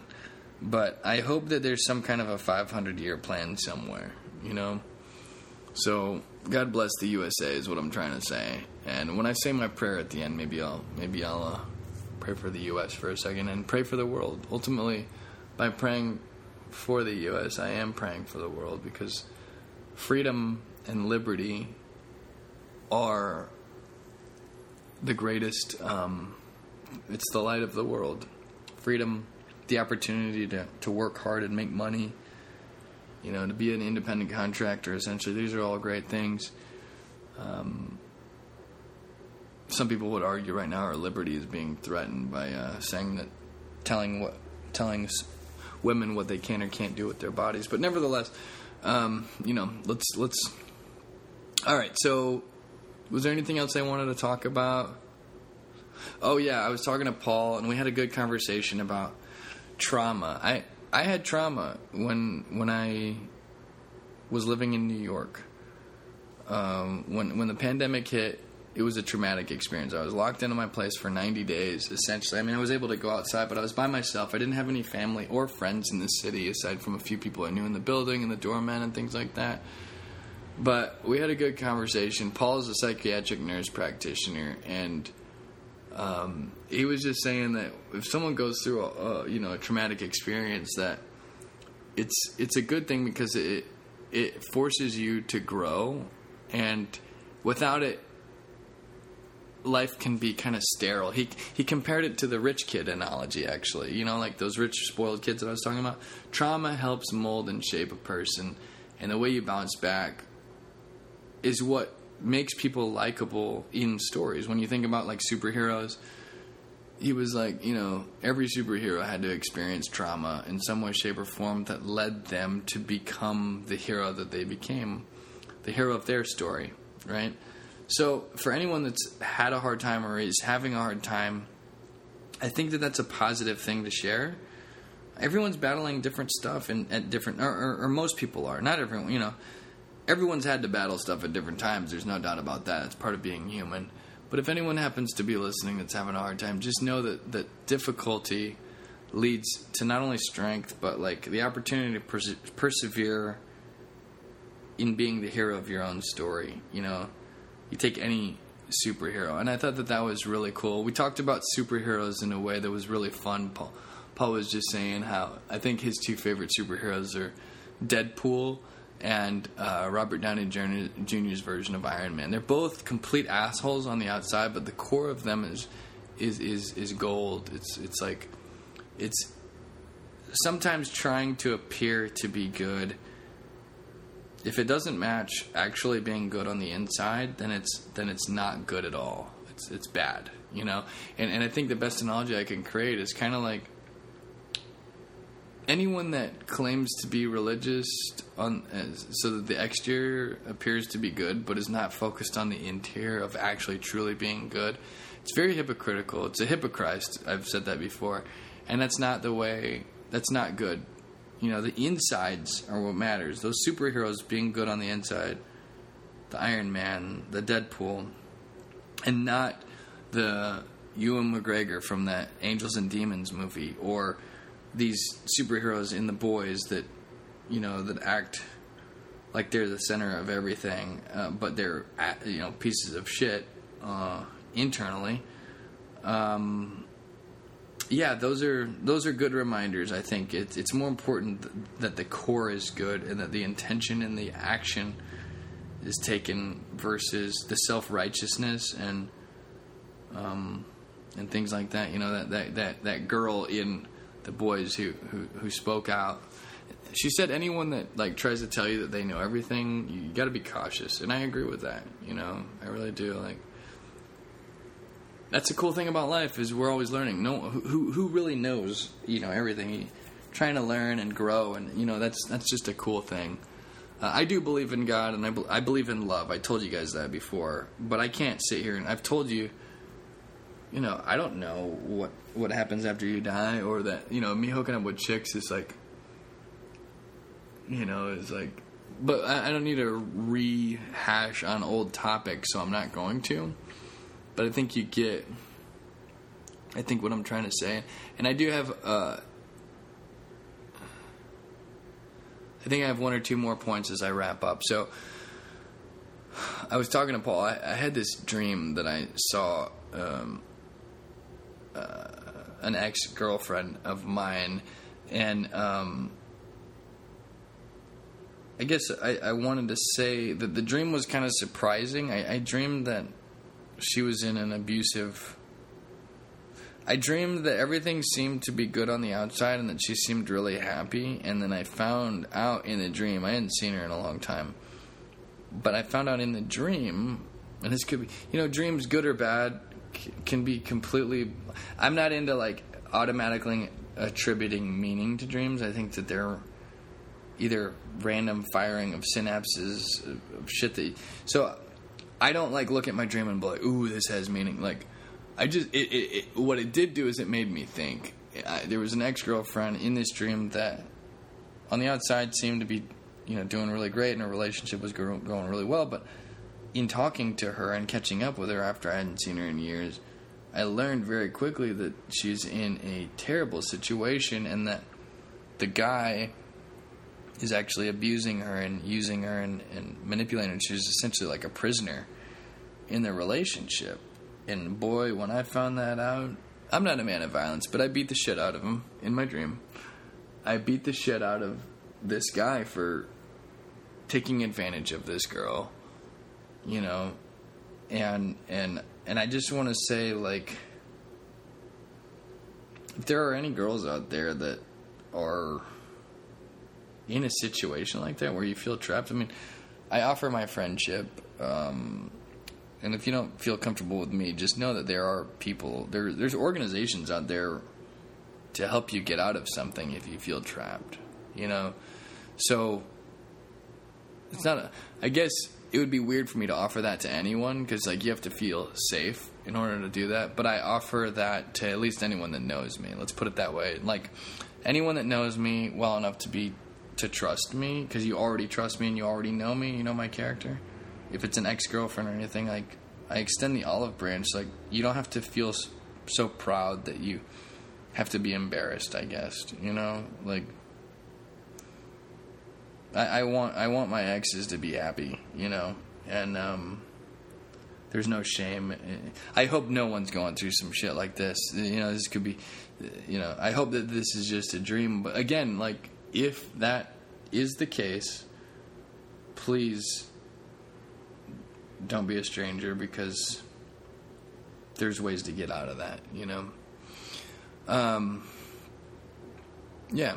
Anyway, there was a girl that I was talking to recently who was talking about the problem of people jerking off too much during relationships. I guess this is like a pandemic issue across the board, where there's a lot of people in relationships where the guy either jerks off too much and doesn't want to have sex, or vice versa, or whatever. And I thought that was kind of interesting and funny. So, I guess I'll just quickly say, if you're one of those people that maybe your girlfriend's complaining because you don't want to have sex because you're jerking off too much, maybe just, like, go on a masturbation fast, you know? I don't know.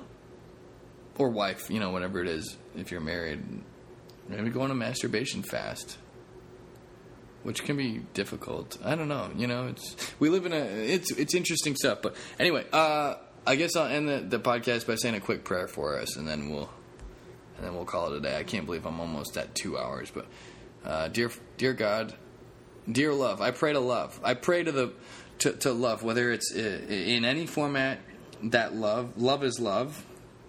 So if it's like a board of directors that are tasked with honoring and managing love, or if it's a CEO or a board of, you know, whatever it is, I pray to love. So dear love, I just want to give you a shout out and thank you for an awesome trip to Missouri, a wholesome experience that I had. Thank you for keeping me safe, and thank you even more for the meaning of that trip and the relationships that I got to nourish and restore my soul with, you know, my parents, my family, coaches, friends.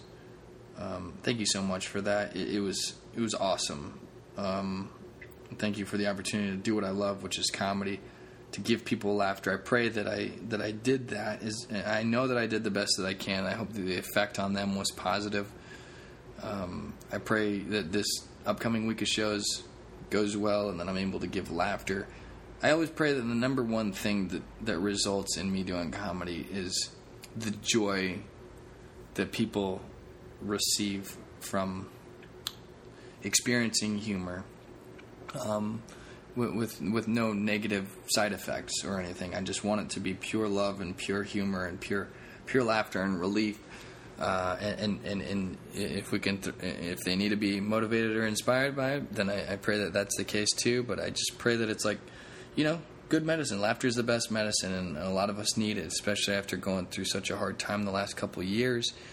So, you know, I pray for the opportunity that you know, that I do that right, that I take you know, it's a responsibility, that I don't abuse the power that you give me in any way. I don't want to abuse it. I want to leverage it for good. Allow me to be a tool that one of the tools in your toolbox, God. I pray for that. And I also pray for our country as we go into the 4th of July, like I was talking about on my podcast, which you're probably my biggest listener, God. You know, I can't imagine that any human being actually sits and listens to all my podcasts. I don't think anyone has time, but God, you have all the time in the world, and you're probably also my biggest fan, you know, So it might just be us right now talking, me talking to you. I pray for the United States, as I was saying earlier in this podcast. I pray that you help us to grow. I hope that you help our country to grow into its greatest capability, which is freedom, which is embodying the true ideals of freedom, liberty, the opportunity to pursue happiness, and hopefully to find it as well. I don't think it's possible to find it without love, aka you. So I pray that you infuse yourself with that, if that's the case. And the opportunity to be the best that we can be here, So, I pray that you help heal us from all the divisiveness that we've had. Use me and my comedy however needed in order to help with any of these things, but help us to come together more, and not let it be so divided with this left versus blue and this whole Roe versus Wade being overturned, and red versus blue with the January 6th, and I just pray that you help come down and heal us from this divided time.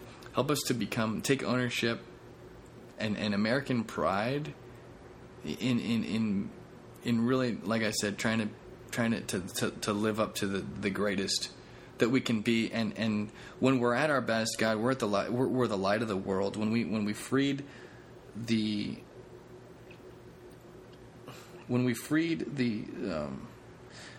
Jews from Dachau and the concentration camps during World War II, it's the most American pride I've ever felt, Lord. And I pray that you help us get back to that. I pray that you don't let the United States be cocky. And perhaps that's what you might be doing right now, is humbling us and making us realize that we need to step up to the plate and continue to refill the well by doing good things and working hard and doing all these things. And Lord, I pray that we do those things. And I pray that we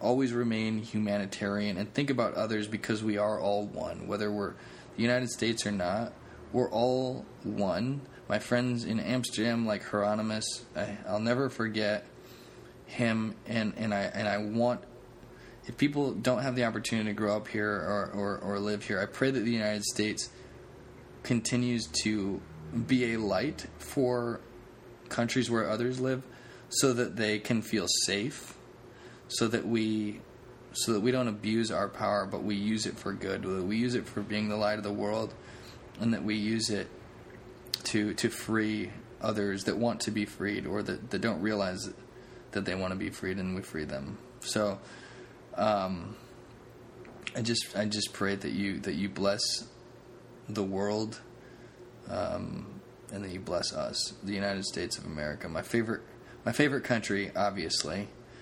I'm an American through and through, but I don't just pray for us. I pray for all of us. So anyway, thank you for letting us have another 4th of July in celebration of our freedom, and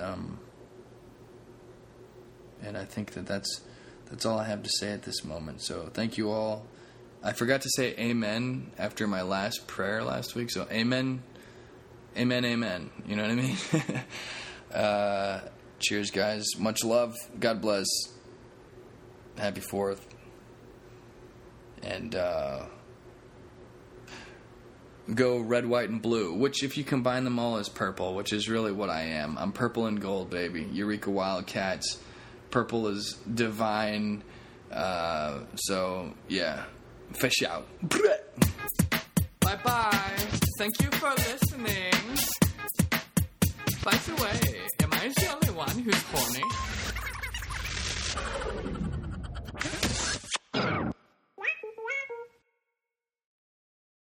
Save big on your Memorial Day barbecue, all in the Kroger app. Get half gallons of delicious Kroger milk for $1.29 each. Then get flavorful Tyson natural boneless chicken breasts for $2.49 a pound, all with your card and a digital coupon. Shop these deals at your local Kroger today, or tap the screen now to download the Kroger app to save big today. Kroger, fresh for everyone. Prices and product availability subject to change. Restrictions apply. See site for details.